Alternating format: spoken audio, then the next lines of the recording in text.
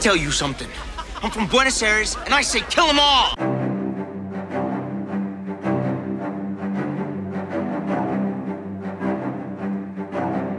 Hey everybody, welcome. My name is Matt. I'm here with Andrew. Today we're going to be talking about Starship Troopers, the reason the film exists, and why it's not the movie you think it is. So grab your popcorn and Reese's Pieces, and let's break it down on the Post Credit Podcast.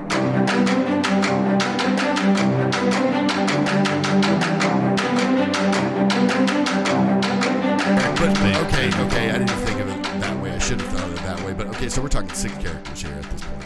You know, because you got them playing themselves naturally, therefore, you know, tries to change it, but they end up playing who they really are. Yeah, it's Nicolas Cage playing Tom Cruise playing Sean Archer. Yeah. And John Travolta playing Nicolas Cage playing Castor Troy. Right. Well, I mean, and yeah, you know, as far as, you know, the acting stuff that you were talking about, you know, you get cast for those types of roles.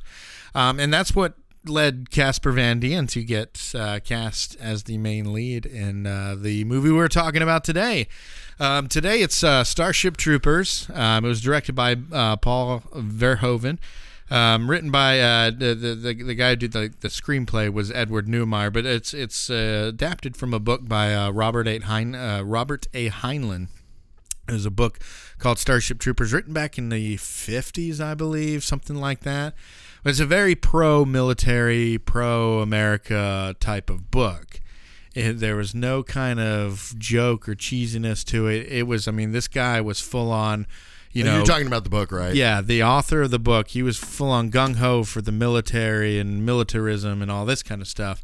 So what they did with this book, they wanted to make a movie that was kind of like this with bugs and everything, but they didn't think that the Starship Troopers book was available to license, so they had to kind of make their own story. But once they found out that it was available to license, then they bought the rights to it and made this movie, and this was made in 1997. It was made a year after Independence Day came out, and then there were some other movies that came out that year, either the year before or the same year, like for The Fifth Element and everything. So people were getting into the sci-fi. So well, it was a surge of sci-fi, because I mean, every decade you have a surge of sci-fi. Your face is a surge of sci-fi. Yeah, but but every decade you really have a surge of sci-fi movies coming out. You know, like during the 80s, you know, I mean, you had the Aliens and then the RoboCops and Total Recall and all that other stuff that, you know, that was that surge of the 80s, which, you know, usually does really good, and they come out with some really good ones.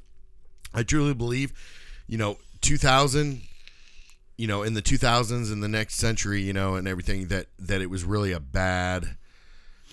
They really haven't come out with anything good so far, as you know. Now I did hear they are going to be remaking Dune, or if they might actually, I think they already finished. I mean, they did. There's it's already in production. I can't remember who it is. Is it Scott Eastwood that's playing them? Not Scott Eastwood. What is it? I'm trying to think of it. Timothy Chalamet. Right. So he's playing the Timothy Chalamet. He's playing the Paul role in Dune. Right.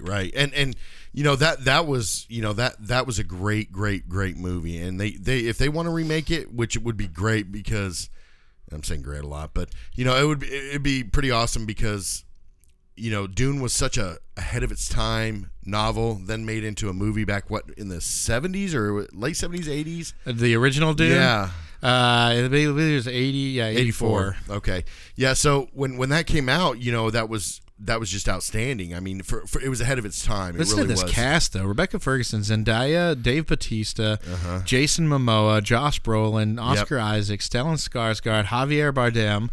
This cast is amazing. We're going to get into a Dune discussion. We have to, but we have to. You know, I feel that, you know, sometimes that works. You know, throwing all these big name big name actors into a film like this. Mm-hmm. You know, a remake like this. You know, they tried it with Total Recall when they did it with Kate Beckinsale, Colin Farrell, and who was it? Who else was in it? You said Kate Beckinsale? Yeah, she was in it, and then Colin Farrell and Jessica Biel. Yes, and see, that's where it kind of didn't do so good because they said, okay, let's throw these three big name actors into this film. Well, to they this never remake. went to Mars. Yeah, I mean, exactly. That's part of the main. That's the Total linchpin. Recall story. It's the darn linchpin, man. Come on now. Well, I get them. They're trying to do that. Well, I mean, speaking of Total Recall. Starship Troopers is considered the third and last movie in Paul Verhoeven's cheesy sci-fi action movie trilogy. Started first with RoboCop in the 80s and then continued on with Total Recall. Total Recall, and I believe that was 1990 that was made. And then there's Starship Troopers. These all follow a kind of formula that Paul Verhoeven kind of established with having it be kind of it's an action movie, but I mean it goes overboard on the violence, the sex, and it's the blood, gore, and right, all that fun stuff. And it's made that way to kind of parody certain things. So like RoboCop, you know, it was kind of like a social parody on you know, different ways that happen between, you know, civil government and corporations. You know, you had OCP, they had bought, basically they ran the police force. You had a private company doing the police force. They had their news reports and their commercials And of some all of the these same actors cheesy, too. cheesy If stuff. you notice, you know, from what's his name from RoboCop, the one of the main bad guys, right? The guy who plays Red, yes, in that 70s show. No. Isn't it the same guy that plays, you know, their teacher, and then he moves on to be in? Oh, you're talking about Michael Ironside? Yeah. No, he's not in RoboCop. We had this discussion the other day too. That's Remember? And you were like, right. I keep thinking that guy is the one from RoboCop. They're all bald, like right on top. You know, Yeah. have you noticed both of them are bald? You Yeah, know, they got a kind of a sensibility, and they got that certain haircut where they're bald on the top, but not around the back and the Yeah. side and everything. But that was Kurtwood Smith in RoboCop, okay. and he played Red on that 70s show. Yeah. And then you also had like a doctor from ER. He was in there. And a couple extras that you see in some of these 80s and 90s movies that are in that movie. But today we're talking about Starship Troopers. Well, can I make a point about that? Sure. You know, we're talking about with the director. You know, he did Total Recall, right? One thing I noticed when I was watching Starship Troopers for probably like the 8th, 10th time I've ever seen it, you know, since back in 96 when I Right. was like 16 years old. But when he gets his brain sucked out at the end, near the end, right? The guy gets his brain sucked out. Oh, Did you notice Muldoon or Yeah. what was his? I can't remember his name. kind of a Yeah, jerk. Patrick Muldoon. Yeah, but if you noticed, because I was watching it, and the way the art director or the guy that created the CGI for it, or I mean, it probably wasn't CGI. The body looked a Okay. lot like Total Recall, Total Recall, right? Holy crap, that's weird that you said that Yes. because we've just finished watching it like 15 minutes ago or for that something. umpteenth time, Right. But with that same thing crossed my mind as they were sucking his brain out, and then it cut to the fake head. It that they looked like used. Arnold, right? Or the girl Arnold. that Right. Yeah, used- and I think he probably used the same, graphics or what do you call it? Practical effects. Yeah. The people that did the practical effects are the same because that lifeless body or lifeless head with the eyes rolling up, and the Yep. cheeks looking Yep, sunken and everything like that, mouth wide open, it looked a lot like when the atmosphere was let out on Mars and Total Recall. But and I all mean, that. not that that's a bad thing because again, it's the time period. The CGI in this movie was a lot better than the CGI in Total Recall, obviously. But it was just it's the technical effects and everything. I love the way that they carried on. It's just like what's his name that does the Evil Dead? Raimi. Yeah, Sam Raimi. Yeah, Sam Raimi. If you can always spot a Sam Raimi film. And then with Starship His Troopers, directing style. right, in that same directing style. But I mean, what's great about Starship Troopers, I'm going to say, starting off,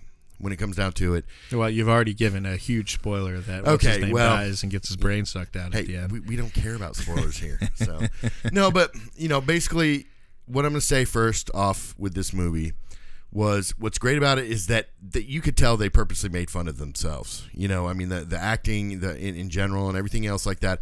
It was tend to be a corny, cheesy joke of a movie. I'm sure that they didn't say, "Oh, this is going to be a garbage movie." I mean, and in all reality, it really wasn't a garbage movie because, I mean, this is one of the movies that we grew up with, you know, and at the time, the special effects and everything else, you were just like, wow, this is awesome. Mm-hmm. This is an awesome thing. But, you know, you can tell that they did try to put a little bit of cheesiness in it. Well, and it's a thing where, you know, it got hammered by reviewers when it first came out. I don't think it made a lot of its money back, if any at all. I think it made a little bit because, like I said, you know, people were coming off of Independence Day and different movies like that, sci-fi movies like that. And so the studio actually gave him a lot of money to get this done, and he used it. I mean, the whole thing wasn't done it wasn't done cheaply. It wasn't done cheesily. He did the special effects. I mean, the special effects were done amazing. And I think that the company that they used actually had to rush some things, and they actually, I believe, brought in Industrial Light and Magic to finish it off and everything. But I mean, you know, money well spent. The graphics look great for it. But what this is, like a lot of Paul Verhoeven's movies, it's a political commentary. So it's meant to be as cheesy as you think it is. And for the people that kind of, you know, tore it down when it first came out with reviews and everything, they obviously didn't understand it. And I don't think a lot of people involved in it understood it. In fact, I think Paul Verhoeven was probably the only one that knew how it was going to end up as the end product. Well, I wonder how closely they got to the actual writer of the story, you know, in his book, you know, in the 50s. I mean, if you could tell that, you know, a lot of these, they had a lot of like commercialness to the movie, you know, like I always, you know, back in the day when you're, you know, from what I've seen and heard, when you're watching a movie at a movie theater, you know, before the movie actually plays, they had advertisement for the war, you know, donate medals and donate, you know, this and that, and you know, buy bonds, and every bond bought is a bullet in your best guy's gun. Right, and then, you know, they all join the military, whatnot, you know. But that's basically what a lot of this was. I mean, it was just a lot of cuts to these commercial like segments, you know, and it even had some of the main characters in it, so it was like, you know, you're kind of wondering if they got paid for commercials and for the movie or something. Yeah, you know? Yeah. So like the basic premise of the movie is bugs from a different planet, a bug species from a different planet attacks Earth. Destroys, you know, a whole population on Earth, and then, you know, humans go after it and fight the bugs. So that's the very, very brief, you know, that's what it is. That's an action movie. And if you want to sit down and watch it, that's what you're going to get. And you're going to see kind of, you're going to see a lot of cheese in it, a lot of corniness, a lot of thumbs up, hey, good job type of acting in there. But it's all intentional. You were talking about differences. We'll go over the cast real quick. Well, let's make a point with this first. You know, a lot of people might be like, you know, a lot of our listeners or whatever might be saying, "Hey, why are they doing a Starship Troopers podcast episode?" And because, you know, I love this movie. Yeah, well, that a little bit of that, and I mean, for me, it brings me back to good times and all that other stuff. My movie watching and you know, formative youth. It's such an experience, you know. But you know, we're just basically we're doing this episode because, you know, we feel like no movie should be too small or too zany or too crazy or, you know, too low budget that we won't hit up, you know what I mean? Or misunderstood. And like this movie is very, very, it's one of the most misunderstood movies in Hollywood history. Yeah. And yes, I'll make that statement. It's one of the most underrated or misunderstood movie in Hollywood history because, you know, if you read some of the reviews when it first came out, you could tell they completely didn't understand. And a lot of people didn't understand. I give them that because I thought the same thing when it first came out. This is a cheesy action movie. But as you get older and you look at it and you understand what's going on, then you kind of understand the movie better. So after that that little brief premise of what the movie is about, let's go through the cast here. This movie, it has a lot of unknown at the times that were cast, or I should say relatively unknown at the time, and a couple, you know, veterans to kind kind of spice it up a bit. We have Casper. Everyone would be considered a veteran at this point. That's you know? right. I mean, 20 years after 30 years after the movie. Pretty much they are now. This is 23 years after. It's 23 years ago this movie came out. That's crazy. I know. You have Casper Van Dien. He plays Johnny Rico. Casper Van Dien was known for one other thing, and that was Tarzan. And that's the only thing that this movie and Tarzan was really. I mean, he's done a lot, but those are the two biggest ones that he had, and most people didn't even know that he did Tarzan, or that there was a Tarzan movie with him in it. Dinah Meyer or Dina Meyer, we're not sure. Plays Dizzy Flores. That character in the book actually was there was a girl who liked Johnny, I believe, and then there was a friend of his who was a guy. And they merged those two characters together. And so this guy that was his friend is now this girl, Dizzy Flores, who's, in love with him and all this kind of stuff. Which I have to say this before we go on here. I thought she did great. I thought she was one of the only good ones as far as acting goes in the film. Yeah. Yep, she did a good job for what this was. Denise Richards was also in it. She played Johnny Rico's, the main character's girlfriend or love interest. Jake Busey, basically a large set of teeth, acting in this movie because that's all I see. Gary Busey, right. Mind you. Yeah, the son of Gary Busey plays a soldier that the main character meets and befriends and fights with. Neil Patrick Harris, also known as Doogie Howser, also known as Barney Stinson. He plays in this as Carl Jenkins. Also one of the other great. Well, no, I take that back. Now that I think about it, he was actually pretty horrible in this movie. But generally speaking, he does really, really good in most everything. I can't remember a bad thing except for this movie. Yeah, what you're going to hear us say is this person. They all did a terrible job. That's on purpose, and we'll explain that more in a minute. Yeah. But you also had Seth Gilliam. Who also plays Father Gabriel in The Walking Dead. He plays another soldier. Patrick Muldoon of Melrose Place, circa the 90s. You skipped version. over Clancy Brown. I'm going to come back to that, okay. but these are like the young cast that's kind of cast and stuff. Right. Okay, and then after that, we a bunch of other actors. But I mean, you got your two character actors in this that are two of my favorite character actors ever. I'm right there with you on that. And you got Clancy Brown. He plays the voice of Mr. Krabs and SpongeBob. He was also the main guard in Shawshank Redemption. Yes.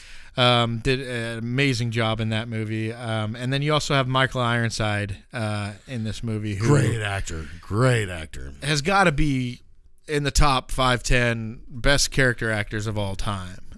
He's just a legend. Yeah, because he was in Total Recall, wasn't he? Yes, he was. Yeah, that's right. That's right.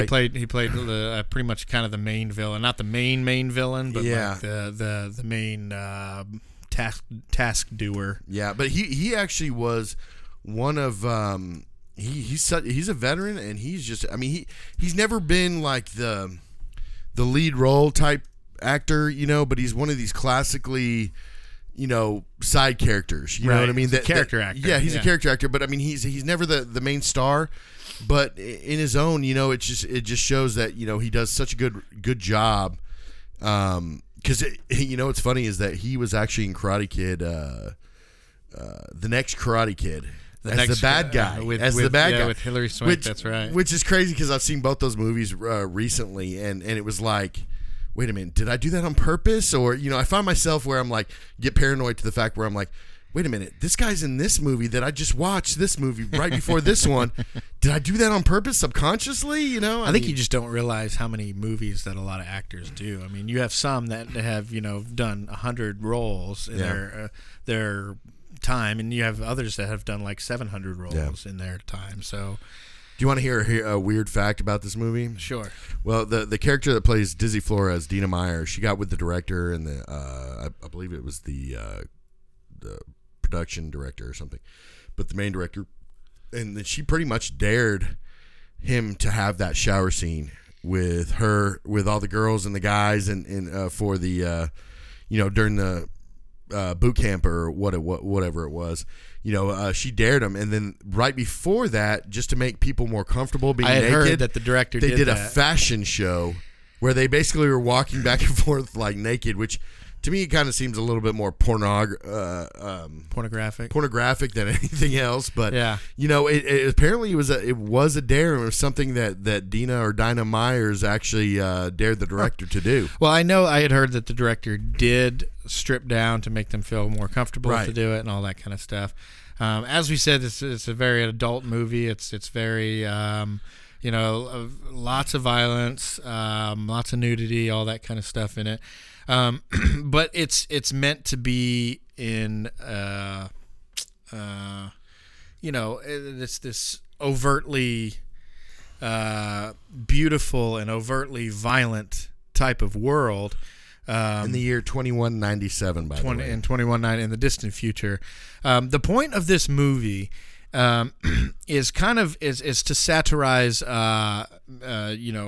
militarism and to be more specific, to satirize jingoism. Have you ever heard of this word? No. This is a word that I learned while researching this movie. Jingoism is extreme patriotism, especially in the form of aggressive or warlike foreign policy. See, that's kind of one of those words that when you say it out loud, it doesn't really make sense for the actual description of the word or the definition of the word.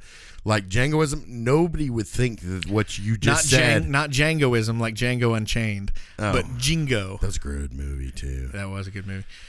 So basically, the point of this movie is to satirize that Jingoism. So you have what did the uniforms look like? They were gray on gray on gray. Yeah, but what other army in the past had uniforms that looked a lot the like Nazis, that? Right? And especially the games and theory people, Neil Patrick Harris's the people, the intelligence. They have the very Gestapo looking with the coats uniforms and the long knee-high leather boots. trench coats and the hats and everything like that. So basically what this movie is about is making fun of and kind of shining on a light, not really shining a light on the horrific things of fascism, but to seduce you into it, if that makes sense.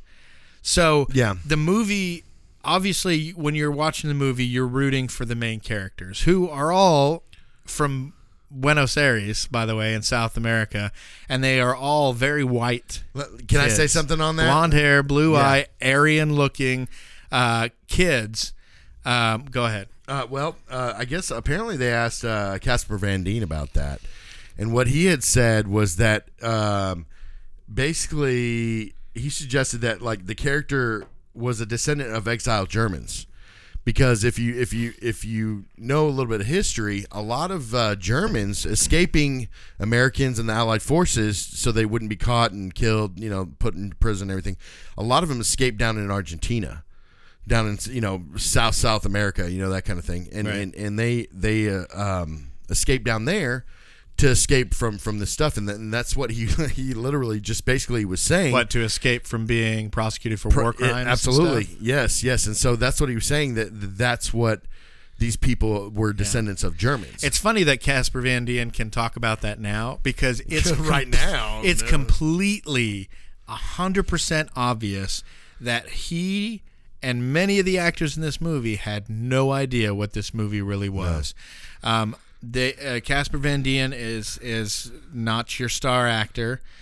He's not a very good actor, not in this movie at least. I will say I haven't seen him. I know he did some Beverly Hills 90210 before he got on this movie, all this kind of stuff. You had one guy from... Wait, so what are you arguing here? Are you arguing that he could be a good actor, but you've never seen him in anything good? No. Or that I'm he's just saying, not a good actor? Look, I don't want to talk bad about the guy because I haven't seen him in all his stuff. And I know there are a lot of actors out there that get crap for their performances, but it's more up to the director because that's how the director directed them, right? But with this performance between Casper Van Dien, even Dinah Meyer to a point, Denise Richards, Jake Busey, probably Neil Patrick Harris, Patrick Muldoon, all of those, they performed in this movie like they didn't know it was a satire. I mean, they were kind of given their all for this military type, bug hunt type movie. Yeah. But the actor was looking for the director was looking for unknown actors, and I think he purposely chose people who were not very good, the type of people that you would see in commercials or like these propaganda ads, because basically the whole movie is those propaganda ads come to life. Well, what's funny about that, with you saying that too, is, which I totally agree with you on that, but at the same time, the director has come out to say, to this day, this is his favorite film that he's ever done. At a Total Recall, RoboCop, all these other films, Fifth Element too? It's probably because he's laughing, because he's like, nobody gets it. Now I will say this film has gone, it's gone into or under a revolution in the past 23 years since it's come out. A lot more people are talking about it. A lot more people have realized the things that we're talking about today. And so it's becoming more known. Well, like the newer ones, like the newest one, I think is just an animation, isn't it? I don't think it's an actual with real people. I can't remember, but all the sequels that came after it, the people that made those, because Paul Verhoeven wasn't Characters involved come and back, stuff. They were not, the people that were involved with the first one had nothing to do with any of the sequels, because the people who made those, again, just like most people, either didn't realize what this movie really was. It wasn't some just cheesy action movie, or they realized what it was but went with the cheesy action anyways, just because we could probably make money off of this. But you know what? I guarantee you, every single one of them got paid. This director is not hurt. He wasn't hurting after this film. I guarantee you, people were hiring him. People in Hollywood probably understood this movie. Yeah. Like other directors and things like that. They probably understood the movie. I think other directors, I think Macaulay Culkin is a huge Starship Troopers fan, and he talks about it often and about how funny it is and how funny that nobody acting in this is in on the joke. They're just doing their cheesy acting. Yeah. And Paul Verhoeven. Now, saying that, I will say that Clancy Brown and Michael Ironside, especially Michael Ironside, did great acting. They actually tried. They did great acting, and I kind of got the sense that they knew what they were into, because you had lines where so let me explain to you what we're talking about here, because we really haven't explained what this movie is compared to what people see it as. So it is a very big, bombastic, dumb movie and everything, but it's dumb. And it has certain views that it puts out there as far as like the fascism and everything that you're supposed to. Well, give an example of that. The example of that would be, you cannot become a citizen unless you do what the government asks of you. To risk your life, you can't become a citizen. I mean, it's true fascism in that sense. Right. It's almost forcing people to be able to have a good life. You have to serve and basically risk your life, which from what you'll see on this is that, thousands, hundreds of thousands of people just died. I mean, it was like getting in a line to die by these bugs constantly. But there's like 100,000 in 24 hours or something. Right. Yeah, to explain the world, the Earth of this world, it's gone through some changes. It's obviously controlled by a fascist government. You have two different classes of people in this government. You have citizens and civilians, right? So everybody starts out as a civilian. To become a citizen, you have to have federal service, which is military service usually. And that's the only way you can do things like vote, have a baby, different things like that. Everything is regulated, and you can only do certain things, or things are made easier by becoming a citizen. And the only way you can do that, as I said, is through federal service. So you have the entire fascist government. It's one world government on the Earth, and and they've been expanding outside of Earth. They've been going to different planets, right? So we finally get to where they've expanded to the Klendathu planet, which is the home planet of the bugs. Now the bugs see the humans come in as a threat. They're naturally going to start fighting back, right? Yeah. So who started it? Well, we did. Humans. Well, they want to say that, humans on the movie, obviously, they want to say that, the aliens did it by hitting rocks in there that are circling. They have a asteroid field, belt, right around their planet. That they're just shooting these laser type things from one of these bugs that are shooting it out of the plasma from their butts or something. Yeah, they're basically shooting one of these asteroids out of their belt against our planet, basically. Yeah, and so it's this thing where we're expanding. So it's not necessarily the bugs that are the bad guys. We've now expanded into their territory. Now there's a point during the movie, while they're going through their training and everything, that an asteroid actually comes and hits Earth, takes out Buenos Aires, which is the main character, and all his friends. That their hometown, home city, or whatever. It's completely destroyed. All their family and friends are gone and everything. Now you never see the bugs do that, and my opinion is that our government did that to justify. Not saying just our government, mind you, because from what I gathered from it, all these service members that were in the military, not one of them said, "Oh well, I'm from here, I'm from here, I'm from here, I'm from here." It was like. It almost seemed like this was a one world government. That was the way that it was set up. The military and everything else like that. Like all these people from different places, but not one of them said, "Well, I'm from this country," or "I'm from this country." It was basically what they were inferring was that everybody was part of a one world government. Yeah. Yeah, so, and the movie starts out, you have propaganda videos all throughout the movie. It's kind of like you have the storyline going on, and then it stops, and then you watch like a commercial. But it's like a commercial within the world of the movie, and it's a propaganda commercial about what you should do and how you should do your part. It shows... the violence on the TV. It shows kids stomping out bugs like roaches on the ground, and the mother behind them laughing hysterically. And I had a weird thought about that is when they were stomping on the bugs, because technically you're not supposed to be able to see anything like that, killing of a creature on film, right? It's just like having money. You're not allowed to show real money on film. It's actually illegal. Yeah. It's the same thing with the bugs. You kind of wonder if these were CGI bugs or special effects bugs or something like that, because it was like they were killing them. But can you really kill anything? There was a lot of guts and juices and stuff that were coming out of those, and I know bugs can be like that, but I think it seemed they filmed a clown coming out of a sewer. So if they can do something like that crazily, yeah. But it has all these propaganda videos. It talks about the soldier saying I'm doing my part, and then you got this kid, and then he comes out in the soldier uniform with the gun. He must be like 10 years old. He's like I'm doing my part too, and all the other soldiers kind of laugh at him and everything. What is this like again? Yeah, it's meant to kind of lull you into the propaganda and everything that goes along with it. And the unique thing about this movie of it being a parody is there's no sign that lets you know it's a parody, okay? So whenever you have, it's obviously presenting fascism as a good thing. Well, and you watch the movie trailer. If you watch the movie trailer, it doesn't show any of that, the propaganda type part of the film. All it shows you is basically a sci-fi blow up, kill a bunch of bugs and drive a bunch of starships and shoot laser guns. That's really what the trailer was about. It had nothing to do with showing the propaganda. So it was kind of a weird way not a weird, but a kind of a cool way to get the director to get people to come and watch this movie. And then sit down and say, wait a minute, this has nothing to do with the trailer. Where you watch Independence Day trailer, and you kind of get a gist of the movie. That's a straightforward movie. Right.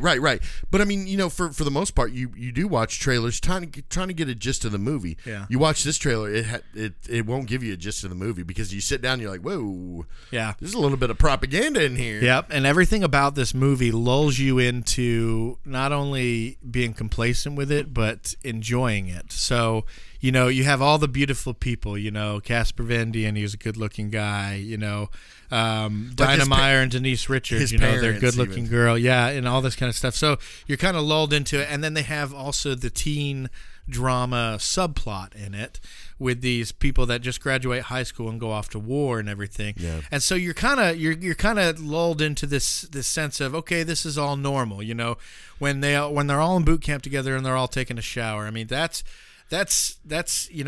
them taking a certain aspect out of human consciousness, where we know that that there's something not right about, showering together. Yeah. Or whatever it may Yeah. be, because of the sexuality involved in it, or whatever it may be. Well, just But it just portrays it as normal, Right. a normal thing that they're used to. Everybody's gotten along, everybody enjoys this government, and it works for them, and they're successful, and everybody's happy, and it's like it's a utopia. Well, if you remember when they're signing up, they're either signing up for the military or they arrive at boot camp or something.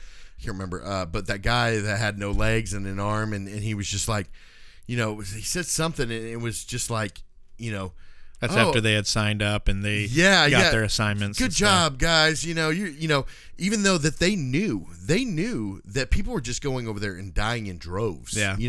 But a lot of people, I know with me and you, we both joined the military, and we feel like, we did it for several different reasons, but we did it to serve our country. That's just the way we were taught, but the thing is with these people, it's a propaganda machine. It's like having a carrot at the end of the stick. It's like, okay, if you join the military, even though 90% of you will die and die horrible deaths, or lose all your limbs, 90% of you guys, just like that old man was saying in the trailer, basically just talking about how, oh, it's a good thing you're serving, and then he turns and you see he has no legs, no one arm, and oh yeah, ha ha ha ha ha, this is so funny, but they know that they're going to die, but they do it anyways because that carrot at the end of the stick of becoming a citizen, but if you notice that they did kind of mess up because his dad and his mom were against federal service. They were really against him joining up and him being part of the federal service. They were like the liberals of the right. But guess what? They had a kid. Yeah, but remember the movie said it's easier to have a kid. And like I said before, sometimes they were rich too. Sometimes it offers you the opportunity to get there, but sometimes it's just helps you get to certain. Like somebody wants to go into politics. Yeah. One of the girls, she wants to go into politics. It's easier to do that with federal service. I want to have a baby. It's easier to start a family with federal service and everything. And obviously the rich people like Johnny's family, they're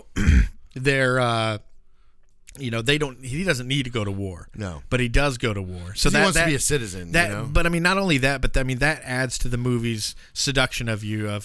Hey, this guy's rich, but he still wants to do it because it's that sense of pride in military service. Yeah, know what I mean. Which is good. And I guarantee you, a lot of the Nazis, and stuff like that. Which there is a little bit of overshadowing with that, but.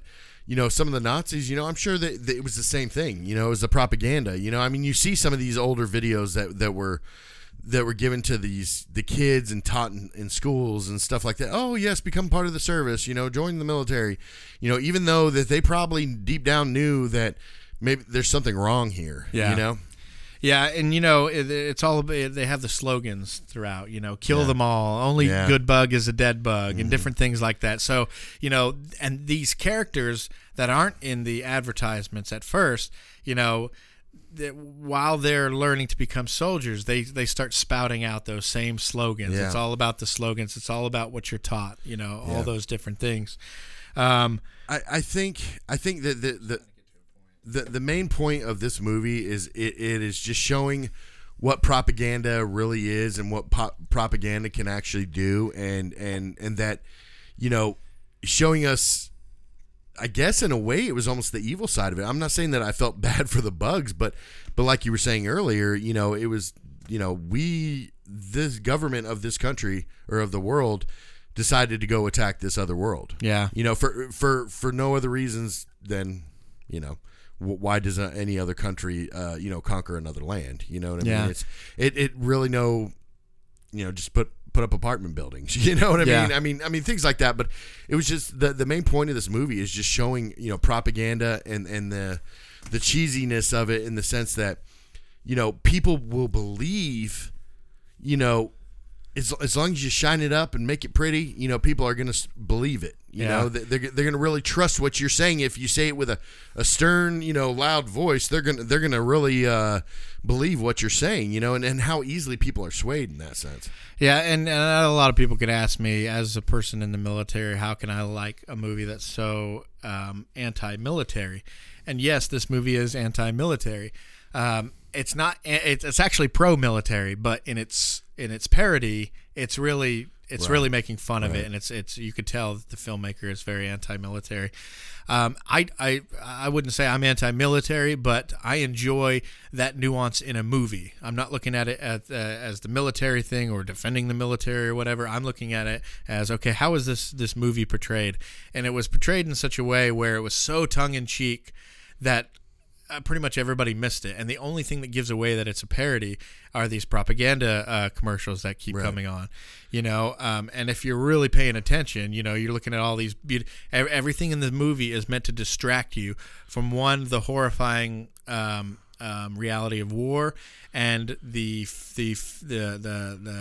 complete control of the fascist government and how they're manipulating the minds of the people. Well, and you can look at this movie almost not like it's a it's not really so much a science fiction as in a way that it's almost more of a political war movie, you know? I mean, because, I mean, yeah, you've got some science fiction with the bugs and all that other stuff, but then, I mean, you know, like Neil Patrick Harris's character is a psychic, you know, and they don't really touch on that so much, you know, besides letting him read the bug's mind. They don't really, you know, use that as being fit. That's why I say that it's almost not a science fiction movie. What I got out of that was that they had said it was the next stage in human evolution. Yeah. And if you look at the Nazis, and they believe the Aryan race was the next stage in evolution, was the highest form of evolution, and that the Aryan race would be the next to evolve into the next form. So I mean, I think that with the psychic thing, I was trying to think about it when we were watching it this past time.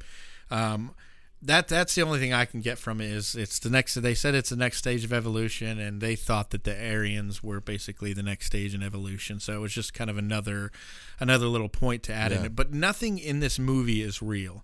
Not, you know, you get into the fights and the different things, and you're distracted by, you know, or their acting careers. Yeah, you're distracted by Johnny Rico, who's the main character. You're distracted by his heroic exploits. He's getting on bugs and dropping bombs on them and surfing on them, and you know, he climbs the ranks so fast because he is just such a badass. He's an idiot, but he's a badass soldier, right? But you know, you have that, so it's here's this hero and everything, and then you got the subplot between him and the two girls, you know, Dizzy and Carmen and everything. And then Carmen's subplot where, you know, she's trying to be a captain of her own ship one day, and she's being distracted by this other guy. But where Dizzy's just kind of basically, she's like, hey, you know, where Johnny goes, I go. Pretty much, you know, and that makes her content, and it really kind of makes her more of such a simple character, you know. I mean, not simple in the fact that, you know, you know, it made me very where sad. She's going. It made me sad watching her, because I was just like, you know, this girl's been in love with him forever, right? You know, she's constantly, you know, she's a way better choice than Carmen in my I mean, say what you want about Denise Richards. No, agreed. But she's wet anyways. So she, you know, she's done all this thing, and then something I caught the last because I watched this movie again like a few weeks ago too. But something I caught is that she wasn't going to do military service. She got picked up to play professional, what do they call it? Jump ball? Oh, lingerie football league? Well, it's like it's a football league, right? But we won't get into the NFL. But you know, in this world, it's called jump ball, but it's basically indoor football. Yeah. And so she got like I'm guessing what was like either a scholarship, or she just got hired on by a professional team, because they're like, you know, oh, did you get on with Rio? And she's like, yeah, I ship out, or I fly out in the morning. So she was going to go play professional sports and make tons of money and have a happy life being rich, right? Excuse me. And she dropped that and joined the Mobile Infantry, followed Rico out, and then ended up dying for it. She had followed him everywhere he went. And then when he was going to quit, you just kind of saw it in her eyes, like, I gave up everything to come here and follow him, and now he's leaving, and now I'm stuck in the military. and everything. So you feel really sad. And then while all this is going on, everything that I'm explaining, you're really getting into that, the kind of the love drama and everything. You're thinking, wait a minute, none of this matters. It's all a distraction. It's all the director's distraction on getting you to connect with these characters who are nothing more than fascist people that are trying to seize control of the entire galaxy and different worlds and all this kind of stuff. And they're doing it in a happy-go-lucky way. And by the end of it, you're kind of like, you realize, if you're looking at it on the outside, you're like, I've just been rooting for the last hour and a half, 2 hours for this fascist government who, when you look at the bugs, they're probably pretty benign. Well, if you also understand, like Michael Ironside's character, he was a teacher, right? Before he was prior military, then he became a teacher, and then he he shows back up, a leader of a whole squadron and all this, and you figure out that he's teaching this stuff in school. He's teaching this propaganda. He's teaching this fascism in his classroom. Yeah, when they were talking about Hiroshima, he said, violence has resolved more conflicts than anything else. The contrary opinion that violence doesn't solve anything is merely wishful thinking at its worst. Exactly. That's like the true definition of communism and fascism. In fascism, in the sense that imperialism. Yes, you use violence and strength to force people into a lifestyle that they normally would not choose for themselves. Yeah, or deny them certain liberties and certain freedoms that you would normally have. Yes, as far as like having a baby or whatever it may be, voting. Well, and have you noticed? Besides, maybe the parents and stuff like that. In their own houses, things like that. They say, hey, we don't want you to live this life, this and that, but not one of them, say anything bad about the government. And that's when that you're in a fascist lifestyle, a fascist community, is when nobody will talk bad about the government, and where like in having a democratic republic like we have here in the States, you get to vote in these people. These politicians, I mean, mind you, these politicians are supposed to be working for us, which that doesn't happen. But I digress, because I definitely don't want to get into that conversation. But if you notice, like, not one single character talks bad about the military or really about the government in general. The parents kind of hint at it, and they don't want him joining in, and this and stuff, and they try to bring up stuff to him. But as you can tell, because of his teachers and things like that in the school systems, they're teaching this. Well, not only that, but like in one of the little commercials, there was a murder that happened.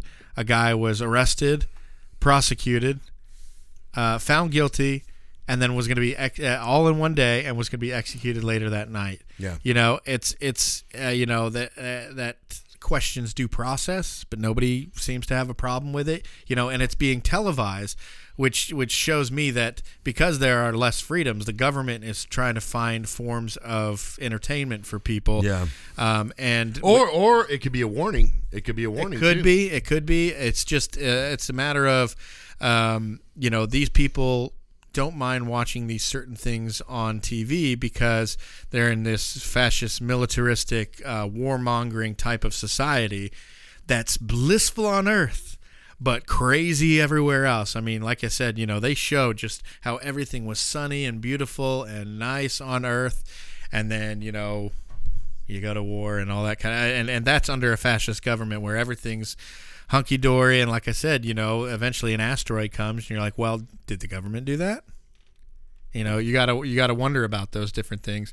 Another thing that was when they were talking about that quote that I just read off, it's in a conversation. Dizzy says, my mother always told me that violence doesn't solve anything. The teacher said, really, I wonder what the city founders of Hiroshima would have to say about that. And then Carmen was like, well, they wouldn't say anything. Hiroshima was destroyed. So he goes, correct. Violence has resolved more conflict than anything else. The contrary opinion that violence doesn't solve anything is merely wishful thinking at its worst. So it's talking about how violence and I think he even says something about voting. Voting is authority, and authority is force. Or it's what's the quote?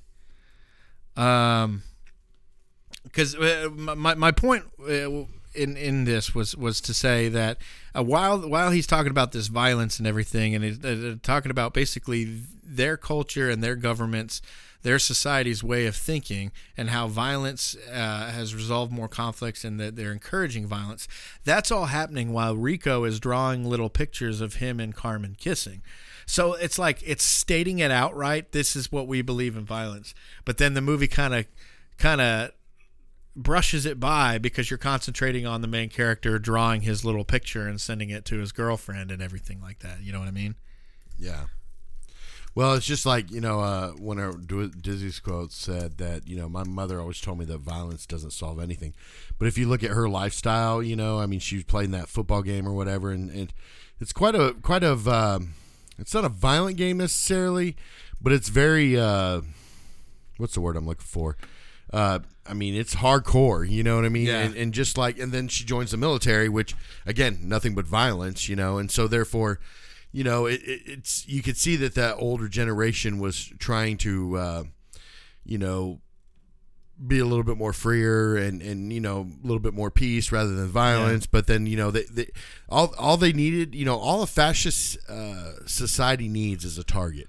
Yeah. If you think about it, all they need is a target to basically justify and to push their agenda. Just like with the Germans, they're what you think of a fascist society. The Germans or the Nazis? Nazis. Okay. Excuse me on that Yes. one. But when you think of fascism, you think of Nazis. And that's the Nazis just needed a target. They chose the Jewish people. With this movie, they chose the bugs. And what's the reason that they chose bugs, do you think?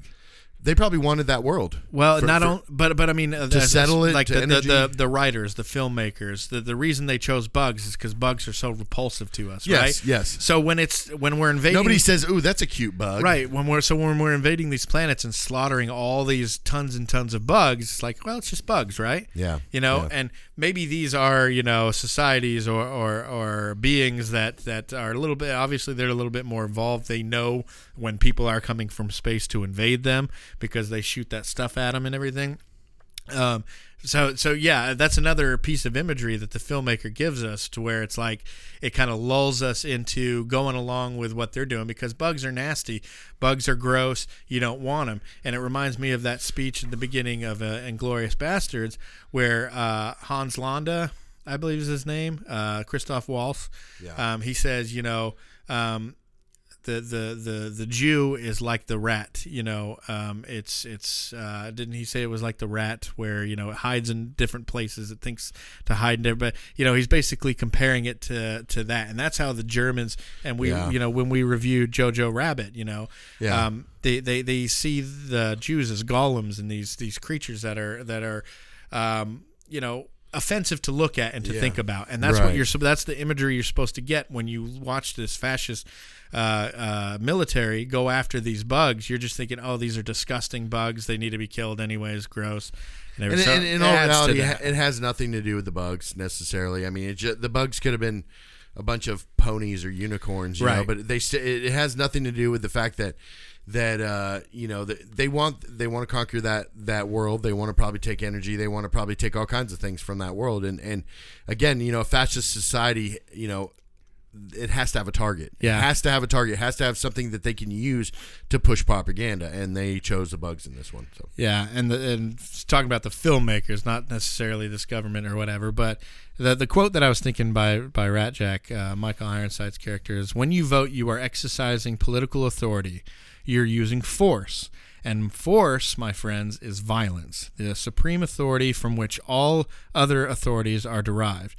So talking about, voting is violence, right? yeah. So, I mean, what does that say? What do you think that says? They're talking about voting as violence. I mean, that's a right you have, right? Yeah. They obviously believe in violence in this movie. Well, they believe everything is violence. The only thing that can drive any kind of force is violence, and just like with voting, it's they feel like it's violence because especially if you're choosing somebody to elect you or to represent you or represent a group of people, where with a fascist society, you don't really get to elect who basically, determines your life and which way your life's going. That pretty much is just whoever is the strongest and who has the most backing is going to be the leader of this fascist society in that sense. So. Yeah. It's really interesting because, like I said, whenever that's being said, the kids are playing around in class, they're joking around, he's drawing things and his girlfriend's drawing things and all this kind of stuff. So it's another distraction to kind of distract you from what their actual points are saying, which is basically the point of the propaganda videos and everything too. Did you see, I'm guessing they don't allow religion. Did you catch at the beginning? Well, the guy that plays on Walking Dead, he kind of seemed, like he had that necklace, with the tooth or whatever around his neck or whatever, and he just kind of seemed, I don't know, wasn't he like praying at a certain point or something like that? I don't know. Maybe I don't think so. I don't think I don't think I saw any kind of religion. And in fact, I don't know if it's a quick and you'll miss it, but that population of that Earth is expanding out into the galaxy, finding different planets, and there was an outpost that Mormons found on some planet. Yeah, and it was close to, I guess it was somewhere behind the quarantine zone and everything, and they ended up the entire they called their fort like Fort Joe Smith or something like that for Joseph Smith. But they were completely slaughtered by all the bugs. Yeah. That was that first station at the beginning where you had all the dead bodies and stuff. So, obviously they don't involve religion. There's just so many different things in this movie that shows you that nothing in this movie is real. Nothing in any movie is real, right? But nothing in this movie was meant to be like a real story. This was all a distraction, all a seduction from the director, Paul Verhoeven, to get behind, maybe even to show you how easy it is to be seduced by a government that's like that, a propaganda machine, and to show you how even some Germans were manipulated into this Nazi cause. People ask, the Germans, what, didn't you see this coming? And they said no. It's all about the little changes, taking away guns or taking away these different rights or whatever it may be, and that's the point of this movie. Is it's made to be misunderstood. It's made for you. It's made to trick you into following along with this, and by the end you're rooting for it or whatever. Even though it's cheesy action, you're kind of like, okay, what's going to happen in the adventure? What's going to happen with these kids and stuff? And you don't realize it's this fascist, militaristic government that's dominating the galaxy, that's killing all these things that maybe just want to be left alone and everything, and how you can get caught up. The whole point of the movie is how you can get caught up into it, be seduced by it, be tricked by it. With propaganda and everything else like that, and how easily they don't even notice that they're just slowly getting their rights taken away, slowly but surely, but they don't even notice it. It's like, again, they join the military to basically say, thank you, can I have another? Yeah. You know what I mean? Oh, I want to have some rights, so I'm going to go join the military and do what the government tells me to, rather than, being in a free society, a democratic society where, you get to vote, for things like that, whether or not you want to go this way or go that way or whatever, but it's just so easy how people can be swayed, and then be, thankful for it. Yeah. And not only that, but after the trauma of all the war and Dizzy had died and all these other people had died, these kids, they're right back into, now they're in the propaganda videos. Now they're the ones spreading it. They're as happy as can be. They're living a good life, even though they've been through all this trauma and lost, and each loss that they experience is experienced for, 5 or 10 seconds, and then they move on. So it's also getting behind it by saying, the death of your friends or comrades isn't as important as the goal of this mission and everything. So, there's not a lot of huge reactions when certain people die or anything like that. So, nothing in this movie is real. It's all basically, the propaganda videos you saw, and some of them were copied outright from some of the Nazi propaganda videos, like the whole I'm doing my part, and the kids saying I'm doing my part too. That's straight out of a copied straight from a Nazi propaganda video. You had their flag for the Society of Earth or whatever. It has that eagle, like the on the Nazi symbol. So I mean, there's just so many things. Nothing in this movie is real. It's basically one of these propaganda videos turned into a movie. Like, what would these characters in this cheesy propaganda video be like in these actual situations? Right. So, that's what I pulled from it. And maybe it was a little bit out of its time. People are much more, I think, anti-military than they were back in 97 and everything. So maybe it was just, that's why it was so misunderstood. It was out of time. But, if this was made today, if this was made, this year, last year, the year before, what do you think the reception? Do you think people would automatically get the satire in it? No. I think the problem would be people would be confused of which side they were on, in the sense that you'd get people being like, okay, no, these people are the fascists, and then these other people will look at these people and say, no, these people are the fascists, going back and forth, calling. Basically, I think nowadays people don't know their history to know that to be able to tell the difference. I truly believe that nowadays people would be very confused on what side they're actually on, and not know it, and that's a lot of people. Point of it. Yeah, you see a lot of people on Facebook, spouting one view, and then they'll get on there and be like, well, no, I believe this and this and this. It's like, well, you don't even know what you support. It would be confusion, and I see it happen every day. People are confused.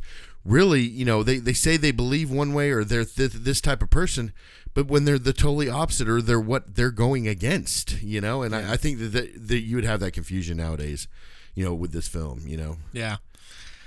Well, I mean, I really enjoy this movie. It's like I said, it's one of these movies that's not meant to be. It's not a sci-fi action movie about killing bugs. It's a piece of art, a film that's meant to make you feel something that you're not supposed to, and how easy it's meant to make you feel that way. And you got to have the cheesiness in there, because if you played it serious, then there would be some confusion there. That it wouldn't be so obvious that it's a parody. It would be, well, maybe there's some pro-military behind it or whatever, but I don't know. I really enjoy this movie. I enjoy it for being like it has. I mean, that being said, as far as what this movie's about, it does have some great action set pieces. When Rico's riding the bug to blow it up, the whole the whiskey outpost part where Rat Jack and Dizzy die. It has some really good action scenes, and like we said, they could have so saved him. Have you noticed that? Michael Ironside, like, they could have saved him. I mean, yeah, he wouldn't have had legs, but I thought just like that old too. man at the beginning, and he's like, you know what to do, Rico. And it's like, yeah, put you on the damn plane and take you off and give you some robot legs. I think he wouldn't have wanted to live without legs or something.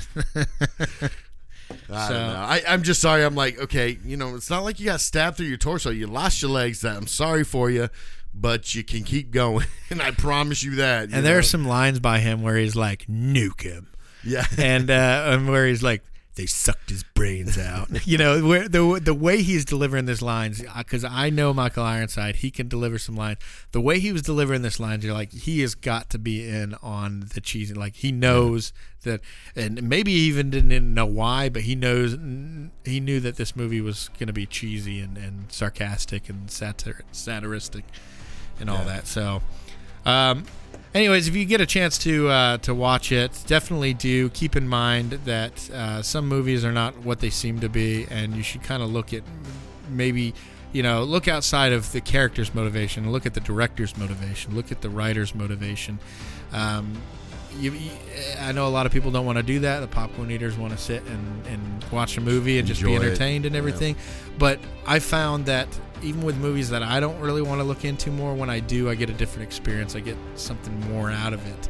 And that's what life's all about, is just getting stuff out of it. Yeah. If you guys want to find us, we're on Facebook at the Post Credit Podcast. We're on Instagram at the Post Credit Podcast. And you can email us or either of us at the postcreditpodcast@gmail.com. We appreciate you guys listening, and we'll see you next time. And throw me a bone.